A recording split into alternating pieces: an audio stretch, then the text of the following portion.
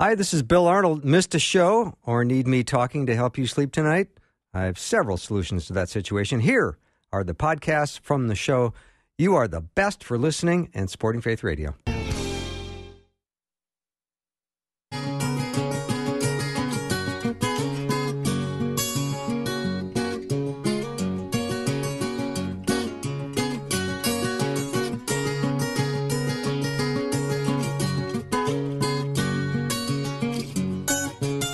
And a warm welcome to Afternoons with me. I'm Bill Arnold. Thank you for joining me today. I hope your day's been going so well. I think it's been a fantastic day, and it's Tuesday already, and I know how much you love Tuesdays, as do I love Tuesdays, because we always get to start the day by talking to Rob Bluey, who is the executive editor of the Daily Signal. His ears must have been burning yesterday because I was talking to Mrs. Kay Coles-James, and we were singing his praises. I hope you heard it. Rob, welcome to the show. It's great to be back, Bill. Yes, I certainly did. What a terrific interview with my boss, Heritage Foundation President Kay James. She's a terrific leader, and I'm so glad that you had that conversation. I thought it was really uplifting and inspirational. What a great way to start the week. Oh, I agree. Thank you so much. You helped me arrange that, so I appreciate your help doing so. All right, I got so many news items I want to cover with you. Would you give me, for starters, an up to speed on what's going on with this hearing on the Postal Service? Well, this is certainly something that I think everybody in America is wondering about, and it's hard to follow because there is so much misinformation out there, Bill. It is a full-time job at the Daily Signal to, it seems, straighten people out here. So we've had some great contributions from our own staff, including Fred Lucas, our national affairs correspondent, who's been keeping a close eye on everything that's been taking part. But yes, we had a big hearing on Capitol Hill with the Postmaster General, Louis DeJoy. He testified on Monday before a House committee, and the Democrats, as you might imagine, generated all sorts of headlines for the different theories that they wanted to trot forward with the Postal Service, and he was fortunately given the opportunity to bat down any misinformation. I think one of the most important takeaways from his testimony was just what Americans need to know about mail-in ballots. And frankly, these aren't recommendations that have changed all that much from previous elections. The Postal Service recommends that if a voter wants to submit a ballot by mail, that they do so at least 15 days before the November 3rd election. Hopefully, they're even allotting themselves more time, and that they get that mail back to the post office within 7 days of the election to ensure that it's delivered in time and counted. I've been somebody who's voted absentee, particularly when I was in college and away from home. And I know absentee ballot is different than some of the mail-in balloting that we're talking about now. But some of the charges that have been lodged against the Postal Service about cutting costs and trying to disrupt the election are just completely unfounded. And it seems that some members of Congress are just trying to gin this up as a political opportunity, passing a massive spending bill as if we need to pile more spending on, which really wouldn't have any kind of positive effect in terms of the reforms that are actually needed by the Postal Service. Mm-hmm. Plus, I heard, Rob, that there was a district in New York during the primary that they're still counting ballots from June.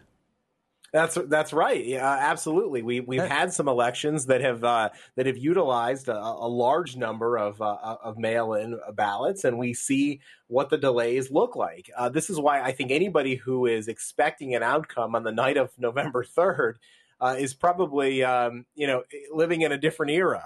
This is not going to be a traditional election in that sense. There's going to be a large number of people who are uncomfortable going to their polling place and therefore will exercise this option. And that's just going to require, as any change does, a difference in tabulating the votes. I think we need to realign our expectations that we might not know the winner on November 3rd, November 4th, or even a week out. And I think that's going to be disconcerting for a lot of Americans who expect kind of like a sporting match, instantaneous results. Right. You want it at the end of the day, you might not get it. I heard a politician say that, you don't have to risk your life to go vote. But I think, well, so does that apply to going to the grocery store as well?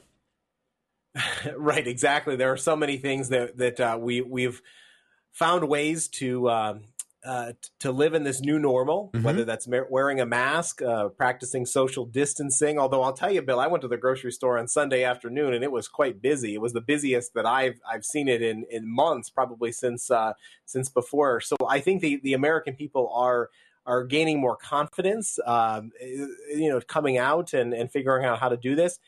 Look, I remember going to vote in Virginia's primary when this was starting. And Virginia still had it. This was early in the pandemic, and there were a large number of people who I think probably stayed away. But yeah, look, we just need to make sure that we're taking those safety precautions. I plan to vote in person in November.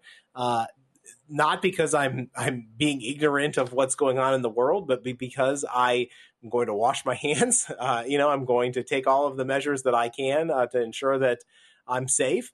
And I feel that in many cases, the poll workers, as we've seen, themselves are doing that.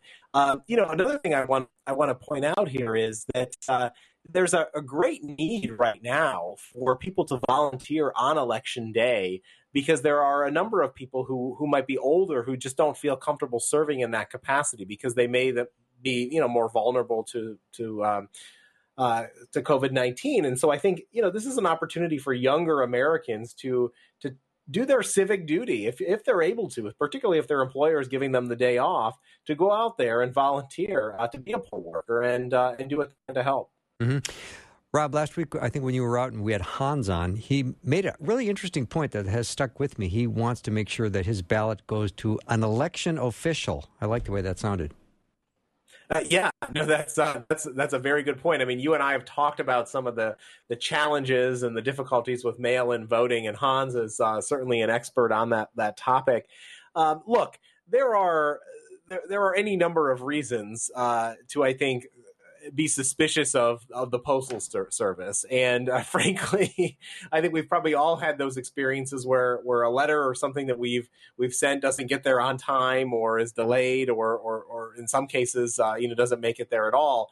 And so that's one of the reasons that personally I feel like I want to go vote in person. Mm-hmm. I think, we do want to ensure that there's no one there doing anything mischievous, and hopefully people wouldn't do that. But I think we have too many cases of voter fraud in this country, too many convictions of voter fraud. And again, we have maintained this database at the Heritage Foundation at heritage.org/voter fraud for your listeners to check out so they can see for themselves what the different types of voter fraud are and how people have tried to disrupt elections in the past. Mm-hmm.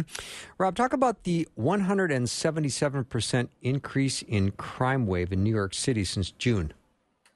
It's really really shocking. I mean, this is something that we're seeing in a city that, in large part, had kind of cleaned up its act and was experiencing a resurgence. And of course, when COVID hit, but even prior to that, you started to see crime increase. So New York, I've heard in recent days some New Yorkers say that New York will never be the same. And I think it's a combination not only of what we've seen, the exodus of New York from a lot of people who just don't feel that it's a safe place to be because of COVID. Remember, a lot of commuting in New York takes place on the subway, which is more susceptible than an automobile, to picking up the virus.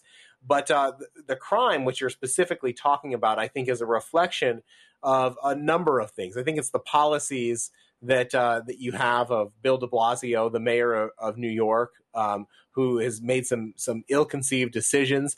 But I think you also have a situation where the police have come under attack. Remember, the city council voted to cut nearly $1 billion from the NYPD's budget, transferring those funds to community development programs instead. You've seen shootings increase across demographic groups. It's really an issue that needs to be addressed.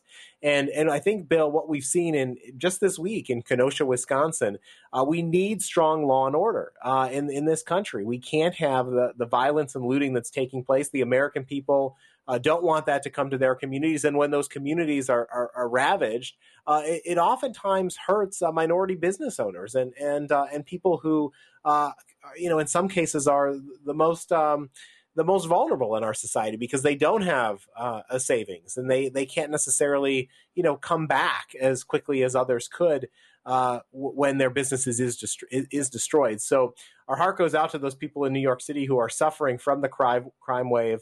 177% increase, as you said, is just unacceptable. Mm-hmm. Star Parker at the Daily Signal at dailysignal.com wrote an interesting story. I always learn when I go to dailysignal.com. So the so-called affirmatively furthering fair housing rule, that was one I didn't even really know. That was something out of the 1968 Fair Housing Act.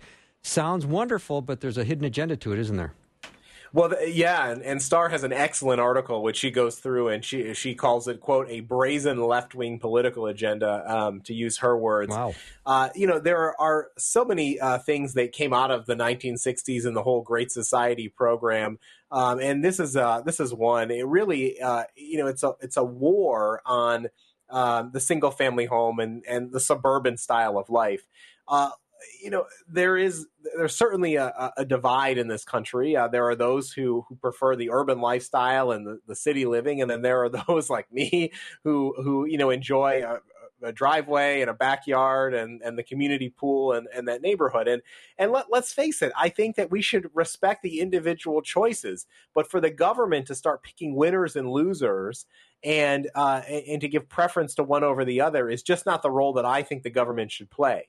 And so, there are certainly things that that this administration is trying to do to eliminate what they see as an assault on some of these freedoms in terms of how Americans want to live their life. And so, yes, there are choices that we make in terms of the decisions about who's in power, and this is a perfect example of one that President Trump is taking on. Mm-hmm. Rob Bluey is my guest, executive editor of the Daily Signal. We're going to take a very short break and be right back with Rob.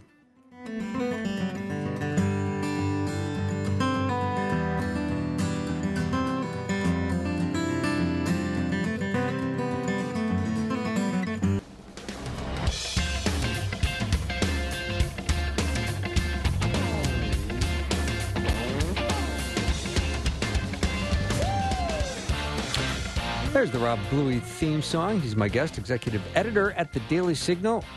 Head over to dailysignal.com. Rob, this story really jumped off the page. A French teacher who recently got fired, and he didn't get fired because his French accent wasn't good enough. That's one way to put it. You're absolutely correct. Fired because he accidentally used the wrong pronoun. Yes. When addressing a student, and another case of I guess you would say cancel culture in some respects, but definitely with a transgender twist. This is one of those stories that the Daily Signal really excels at telling. We put a focus on documentary storytelling because we feel that so often conservatives don't necessarily focus on that medium as much as they should. And so we've deliberately built a team to do that. And it's a powerful 12-minute documentary, which I hope your listeners will check out at dailysignal.com. And this particular case, the French teacher is at West Point High School in Virginia. As I said, he was fired for not using the pronouns preferred by a transgender student. His name is Peter Vlaming, and we interviewed the counsel from the Alliance Defending Freedom who's representing him. He's obviously featured. Peter is featured in the video himself. It's a compelling story, and frankly, the students at the high school rallied to his defense because of what was unfair treatment of this teacher, and he did a lot to try to accommodate the student in question. It really, truly was an accident that he used the wrong pronoun. And the school basically didn't care and took action against him anyways. And so I think it just goes to show some of the consequences of the culture that we live in today, if this is what could happen. And he's not alone in this regard. There are an increasing number of people who face this. You didn't get into this with Kay James yesterday, but you might recall that it was just last year that Google asked Kay James to serve on an advisory board on artificial intelligence, bringing her expertise and perspective along with some others in the field. And it was because of a tweet that she had about the Equality Act, Yes. which touches on these issues, that Google was forced to disband the board and basically cancel the project. And so I think it's really frightening, the situation that we live in right now, that a French teacher at a high school or the president of the Heritage Foundation, because they speak out and don't necessarily have the same beliefs because of their religious teachings or whatever it might be, suffer these types of consequences. And I thought it was interesting because it's obviously a French class, and he's allowing all of the students to pick new French names. That's right. So That's right. Well, you start from scratch. You have your own French name. So there you go. Yes, exactly, and that's how the story begins. I mean, and in many cases, the teacher, Mr. Vlaming, had a good relationship with this particular student, and that's why I say it was truly accidental. I mean, if you're accustomed to using he or she for so much of somebody's life, I imagine that there will be a moment that you may make a mistake. I mean, nobody's perfect, as we know, Bill. And so in this case, it was really unfortunate that the school district took the action that it did. But there was a prominent legal suit coming from Virginia on this topic, and as we know, schools sometimes are the quickest to cave to the politically correct when it comes to situations like this. Yeah. Now, Rob, I would like for us to return to the topic of the mail-in election, only because it's still being discussed quite a bit, and I think the president has even suggested that there is the possibility of a redo. Is that something that would even happen? Well, So there's a number of things associated with that. Trump has suggested that, and I think it's unlikely. But it is another topic that we've covered on the Daily Signal, and in fact, Hans helped us answer this. Look, there are several challenges to obviously doing that. The president has also suggested maybe we have a delay, and of course, you need Congress's approval to do such a thing. It's never happened with a presidential election, but it's not necessarily impossible. I think that we as Americans should hope that it doesn't come to that. I think that that's why it's really incumbent upon all of us to do our part as much as we can. And one of the things that rewinding back to the year 2000, and that was early in my reporting career, but I remember distinctly the challenges associated with the Bush-Gore election and the daily struggle that we seem to find ourselves in. Going up one day you thought it was Bush, and the next day you thought it was Gore, and then it ultimately had to be decided by the Supreme Court. And the challenges associated with that, and kind of the emotional turmoil that we as Americans go through without knowing who the winner is. So you can imagine what trying to redo it would look like, and certainly how one side, the losing side, would never be satisfied with the outcome. Mm-hmm. Rob sent you an article about Virginians that might have to face a mandatory COVID vaccination, and will they resist? Now, that's your neck of the woods. What do you think? Yeah, well, and I'm sure Virginia is not going to be the only place that is attempting to explore this. There's a number of things here. First of all, we don't yet have a vaccine. We hope and we pray that we will have one for those who want to get the vaccine and take it. There are states do have requirements on children to get vaccines to go to school, public school, for instance, things like polio and measles. So, I mean, there is some precedent for doing it. Now, can the government mandate the entire population to do so? I think this is, this would be one of those dividing issues between probably Republicans and Democrats. We've already heard some prominent Democrats say that if the scientists say that we should shut down the country again in January, then they will go with that advice. And there are others who believe that it should be more incumbent on the individual choices of of Americans to make those decisions. There are some Americans who say, I'm going to forego the vacation this year and stay at home because I don't want to expose myself to risk in a hotel or a vacation house or even a restaurant. And then there, are other Americans who are willing to take those risks. And so I'm dodging your question a little bit here, Bill, because I don't know that I have a great answer for you, other than the fact that I think, it's an important conversation and debate to have. And I think that to the extent that that Americans can make the right choice themselves, it's always a better position to be in than the government imposing mandates on people. Mm-hmm. So when you talk about another shutdown, I know that was something that Joe Biden had suggested if he was president, and the scientists were saying that's what should be done. He would do a massive shutdown. Is that something that you think is going to come back to bite him? I think that for some Americans, they probably feel we still should be more closed than we currently are. Now, I think that most people have figured out how to work, how to live. I think we're still figuring out how to educate our kids because we're going to be experiencing that in a high volume in September when schools go back into session.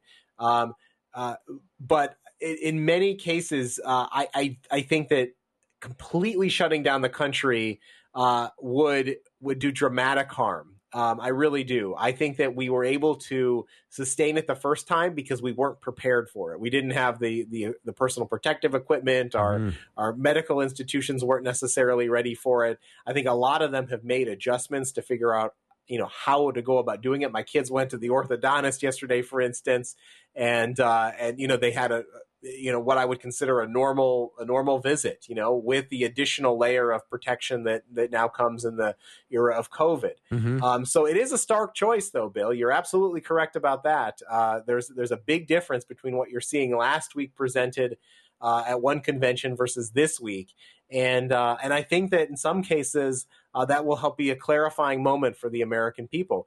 Remember, regardless of what you decide to do on November 3rd, the most important thing that you can do is get out there and make your voice heard.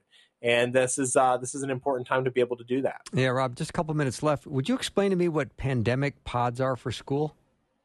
Yes, absolutely. Pandemic pods have certainly created their own bit of controversy because it seems that some teachers' unions and school administrators don't look fondly on them. And that's because parents have taken things into their own hands and have decided that they are going to either hire a substitute teacher or somebody who has some educational experience, or maybe a parent themselves is going to lead it through a homeschooling type of network and educate kids in a way that either supplements or is completely independent of a public school. And so, for those parents who aren't satisfied with what the schools are offering, I think it's a great alternative, and we believe strongly in school choice. And that's something that they should have the right to do. Well, at the same time, schools, have new competition on their hands, let's say. Yeah. Rob, thank you so much for doing the show. Really a delight to talk to you, and I appreciate your willingness to do so. It's always a great time to talk to you, Bill. Keep up the good work. Thank you. Thank you so much. Rob Bluey has been my guest, executive editor at the Daily Signal. Head over to dailysignal.com. We'll take a short break and then be joined by Dr. Greg Borgond as we continue our series on ethics. Be right back.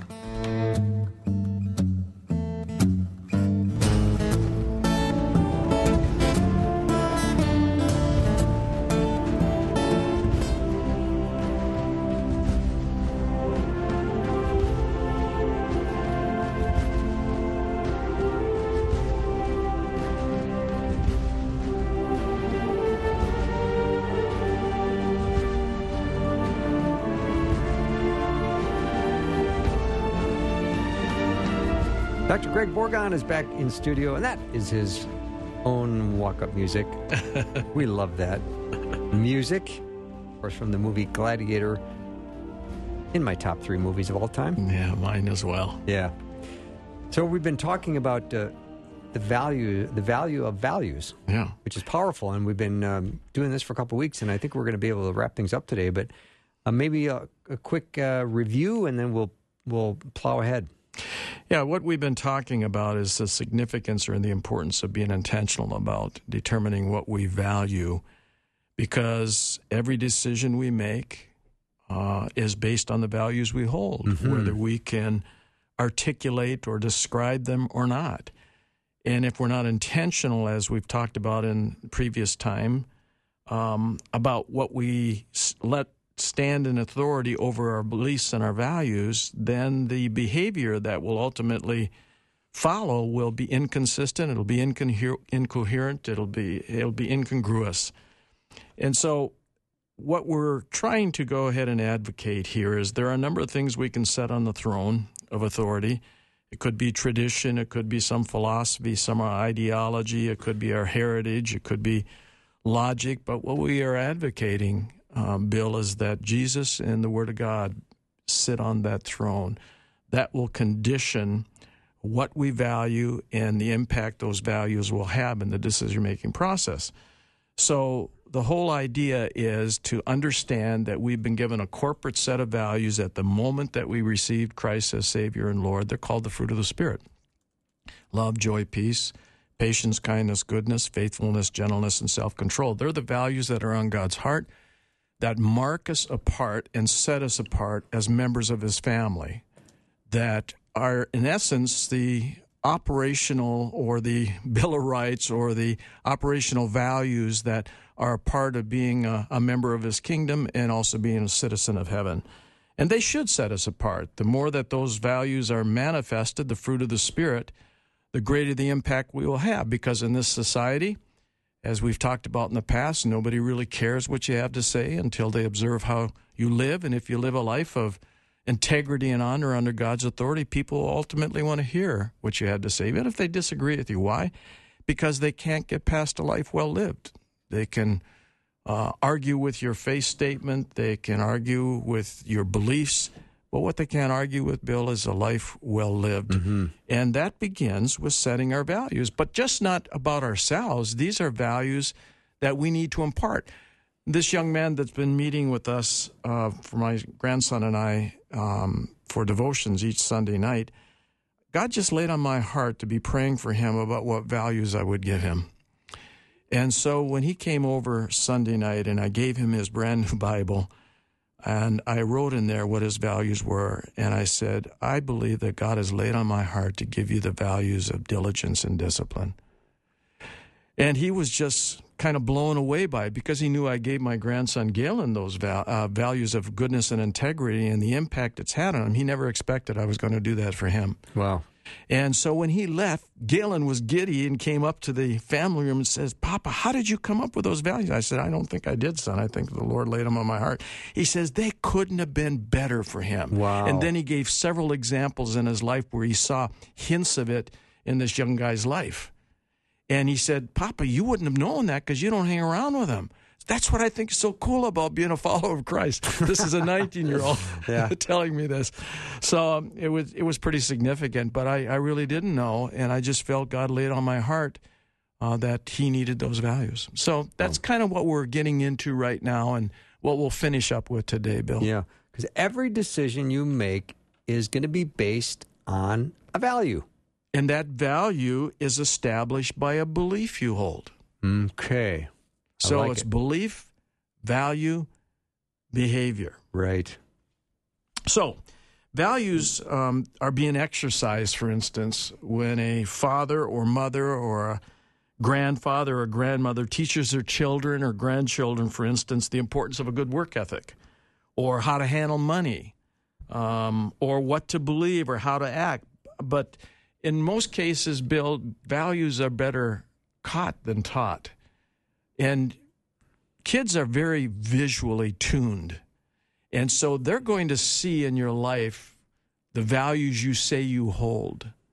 And so the point is that we don't always represent the values we verbally present to people around us, but the values that we truly hold will be evident in the behavior that will ensue or will follow from that. So a child or a daughter or a son are going to be watching us and to see if those values are real in our life.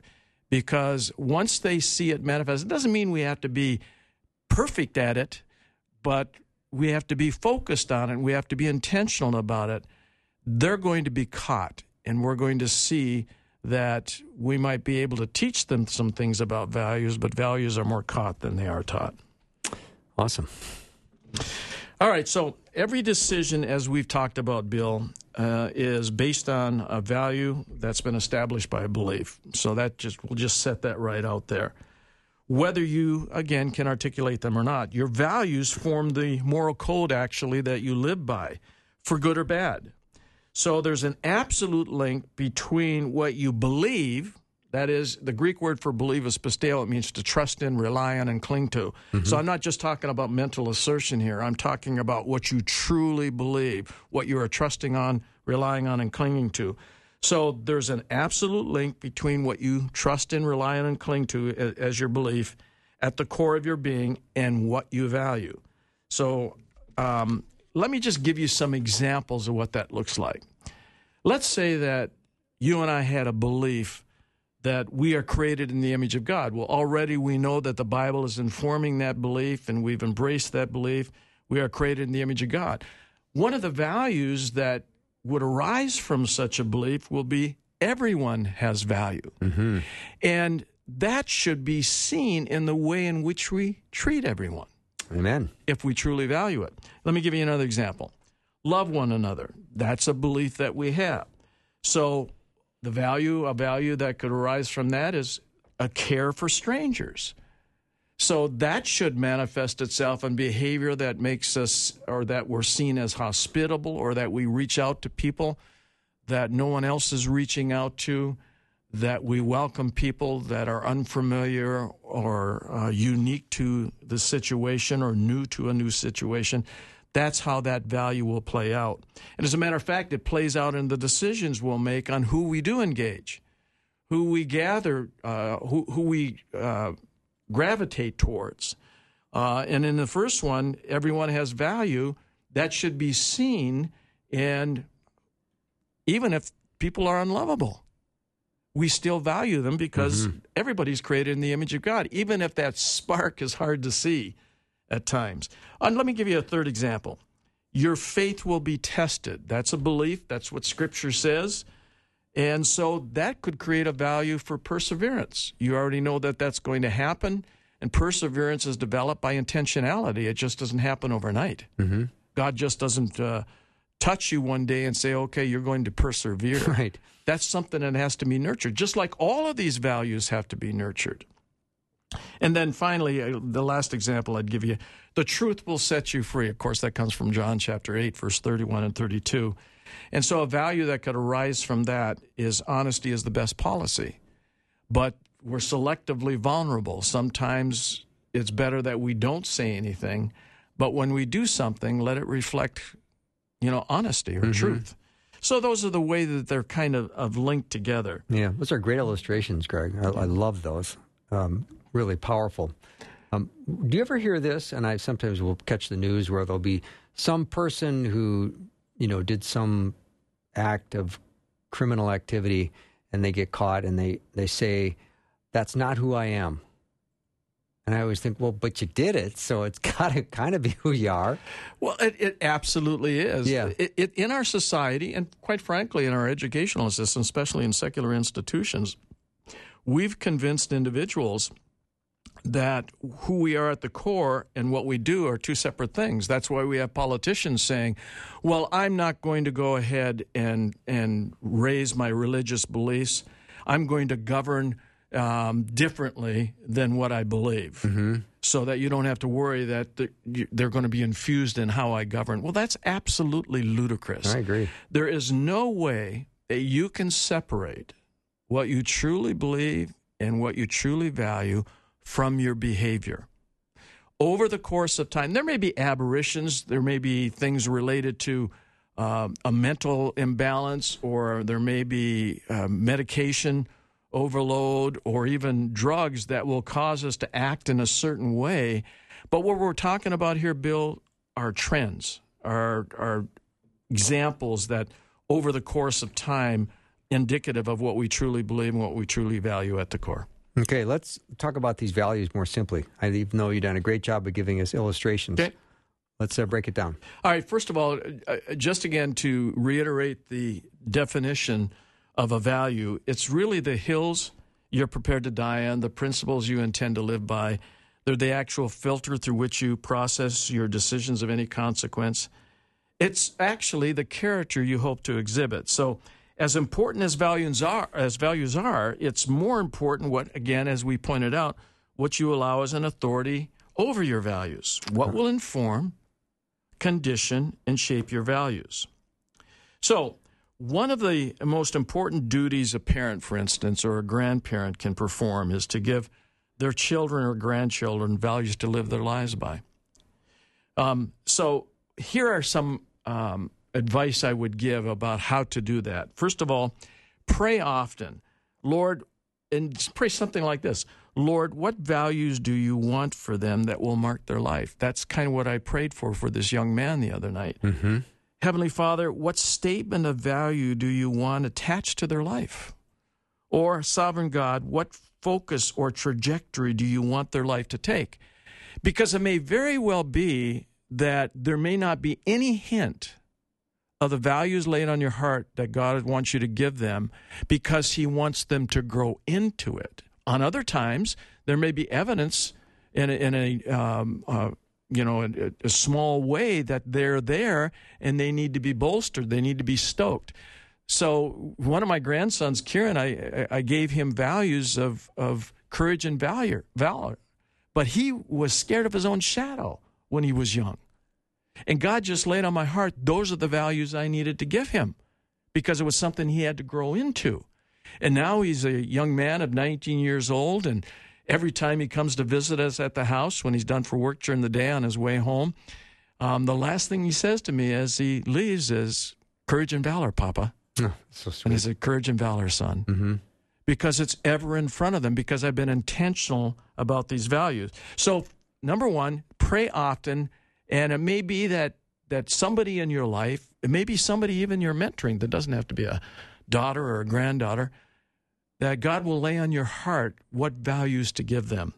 And God will reveal those to you. Number two, assign those values. So, although not exhausted, there's lots of values you could potentially choose from. There's personal values like decency or courage or gratitude or endurance or self-discipline or centeredness or wisdom or even strength.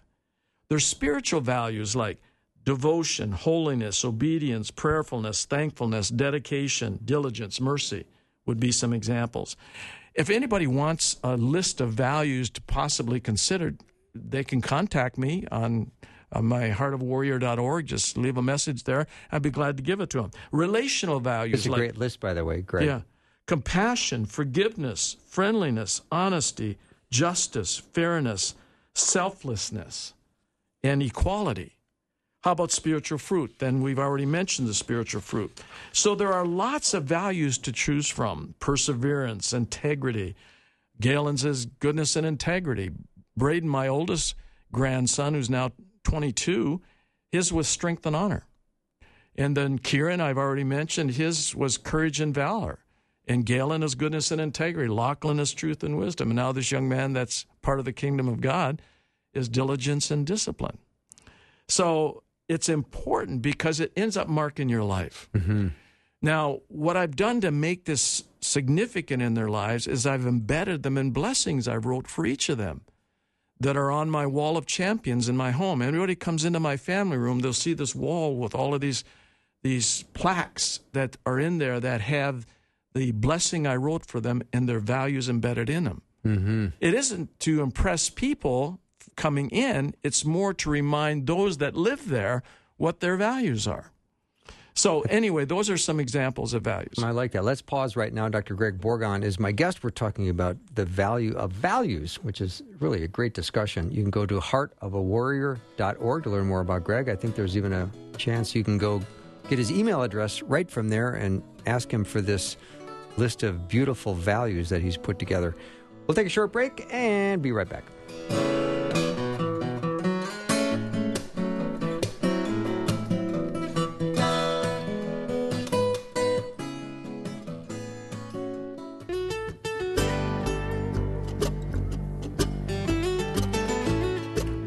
I am back with Dr. Greg Borgon. His website is heartofawarrior.org, talking about the value of values.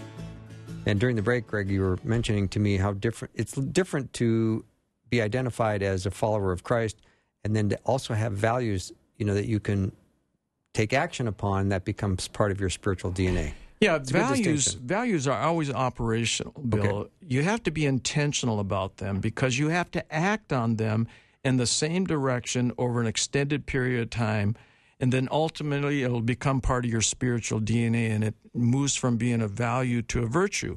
So every circumstance, every event, every situation will give you an opportunity to exercise your value. I mean, if you have a value for honesty, it may very well be that you're in the line at Cub and the cashier gives you a change for a 20 when you know you only gave her a 10. Mm-hmm.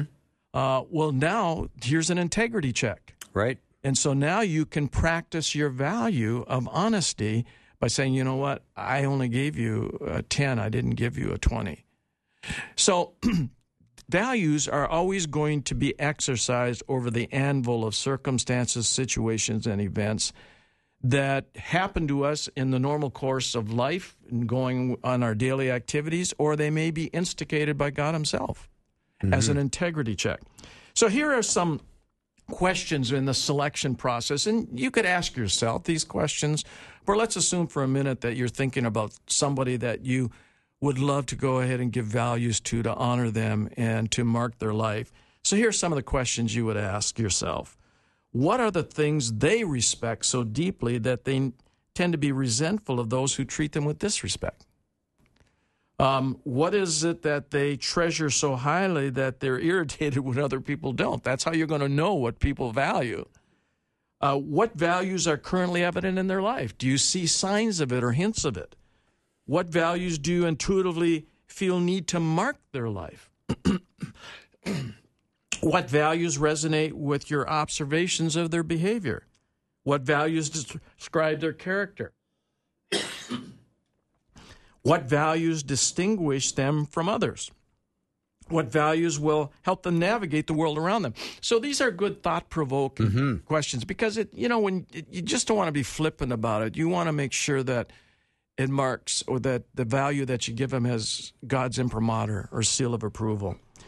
So once you've prayed about it and continue to pray about it, and once you've processed these questions and taken a look at the values, then you want to select informing Scripture that will shape and condition and establish those values. So Scripture will illuminate the value you've chosen and will inform and condition its outcome. For instance, when I gave the value of integrity to Galen, I gave him the Scripture of Psalm 15, verses 1 through 5, which is all about integrity and what it looks like.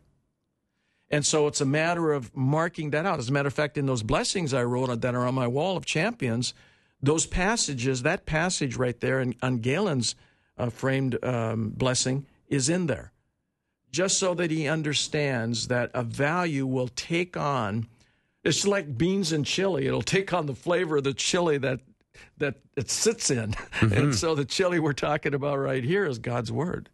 Not secular humanism, not somebody else's value of it, because somebody can have the same value, but depending on what informs and conditions, it will determine the quality of outcome it produces.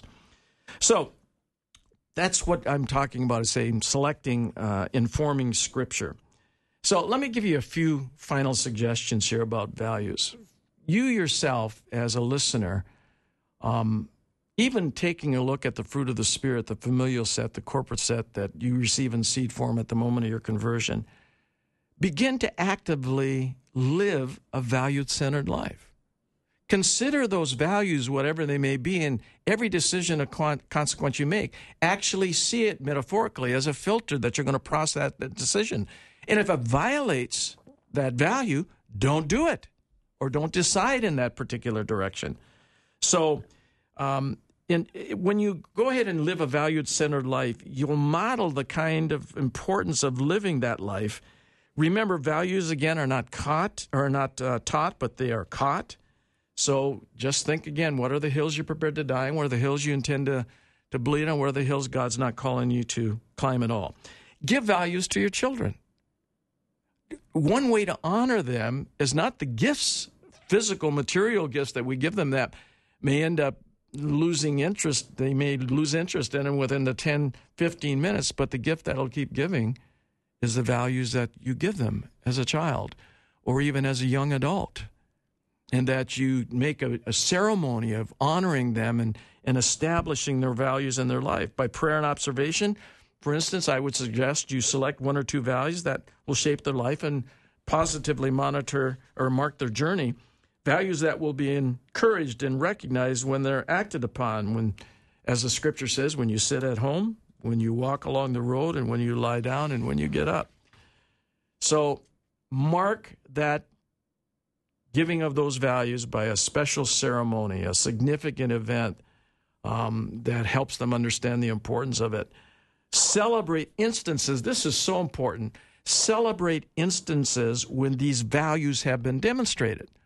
I think I shared with your audience in the past that when I gave these values to my grandsons, they were very, very young, and at the time it was just a cool way Grandpa or Papa interacted with them, because I'd say to them, strength and honor, Braden. He'd say, strength and honor, Papa. But I looked, if you remember me saying this, I looked for an incidents or circumstances that drove those values home, so that all of a sudden it moved from just a cool way in which Papa engaged them to something of substance. Mm-hmm. And even to this day, Bill, even with Galen, who is the last one at home right now, I point out when I see those values demonstrated. And when I see it, like even him reaching out to this friend of his that has come to our devotions, is all about goodness, because he wanted to share with him what he's learning, because this young man is going to be going away to the National Guard, and he's going to need that foundation. And finally, agree on the values you will lead your family by. I would encourage, and I did actually a workshop at my church for a number of young couples, 30 or 40 young couples, on how to develop a mission statement for their home, which at the heart of it was the values they intend to raise their family by, they intend to refer to as they make decisions that will impact the family, and had them post them in prominent place in their home. That's how important they are, Bill. Wow, that's powerful. Really, really is a wise idea. You know, I remember going to a couple of bar mitzvahs and thinking, this is a smart idea. You take a young man and turn him into an adult, you know, in a ceremony. And you're kind of talking about this in a way where you're trying to make it an event where you're marking with your kids' or grandkids' lives these beautiful values that you pray they go forward with. When Galen was 13, he's now 19, I took him on a fishing trip with a number of adults up into Canada. And I talked to the guy that led the trip and asked him if it would be okay if we had an event, because he was going from 12 to 13. It was going to be a rite of passage. Yeah. And so we sat at the dinner table one night, all these men assembled around him, and I reiterated what I had seen in the young man that I had hoped he would become, and the transition he was now making from being an adolescent to a teenager at the time. And I underscored his values and what they meant and how I saw them in their life. It was a powerful moment. I bet. And then these other 9 or 10 men chimed in about what they had learned about life related to the values I had given him. And Tonight I'll never sometime forget. it was, things that they should have done and they didn't do and the impact it had. And at other times they'd be sharing things that they did do or what they noticed in somebody else. It was a day he will never forget. Yeah, no doubt. Dr. Greg Borgon has been my guest. Greg, thanks for coming in. Always enjoy seeing you. Appreciate your teaching and your wisdom. Go to heartofawarrior.org to learn more about Greg and his ministry. And also, I think there's a wonderful list of values that he can send you in an email if you so request. That wraps up Hour 1. We've got plenty more to come. We'll be joined by Mike Horton in Hour 2 to get things started. Be right back.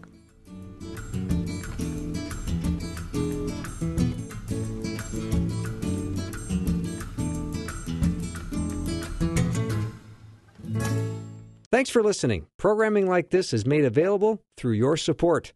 Information available at myfaithradio.com.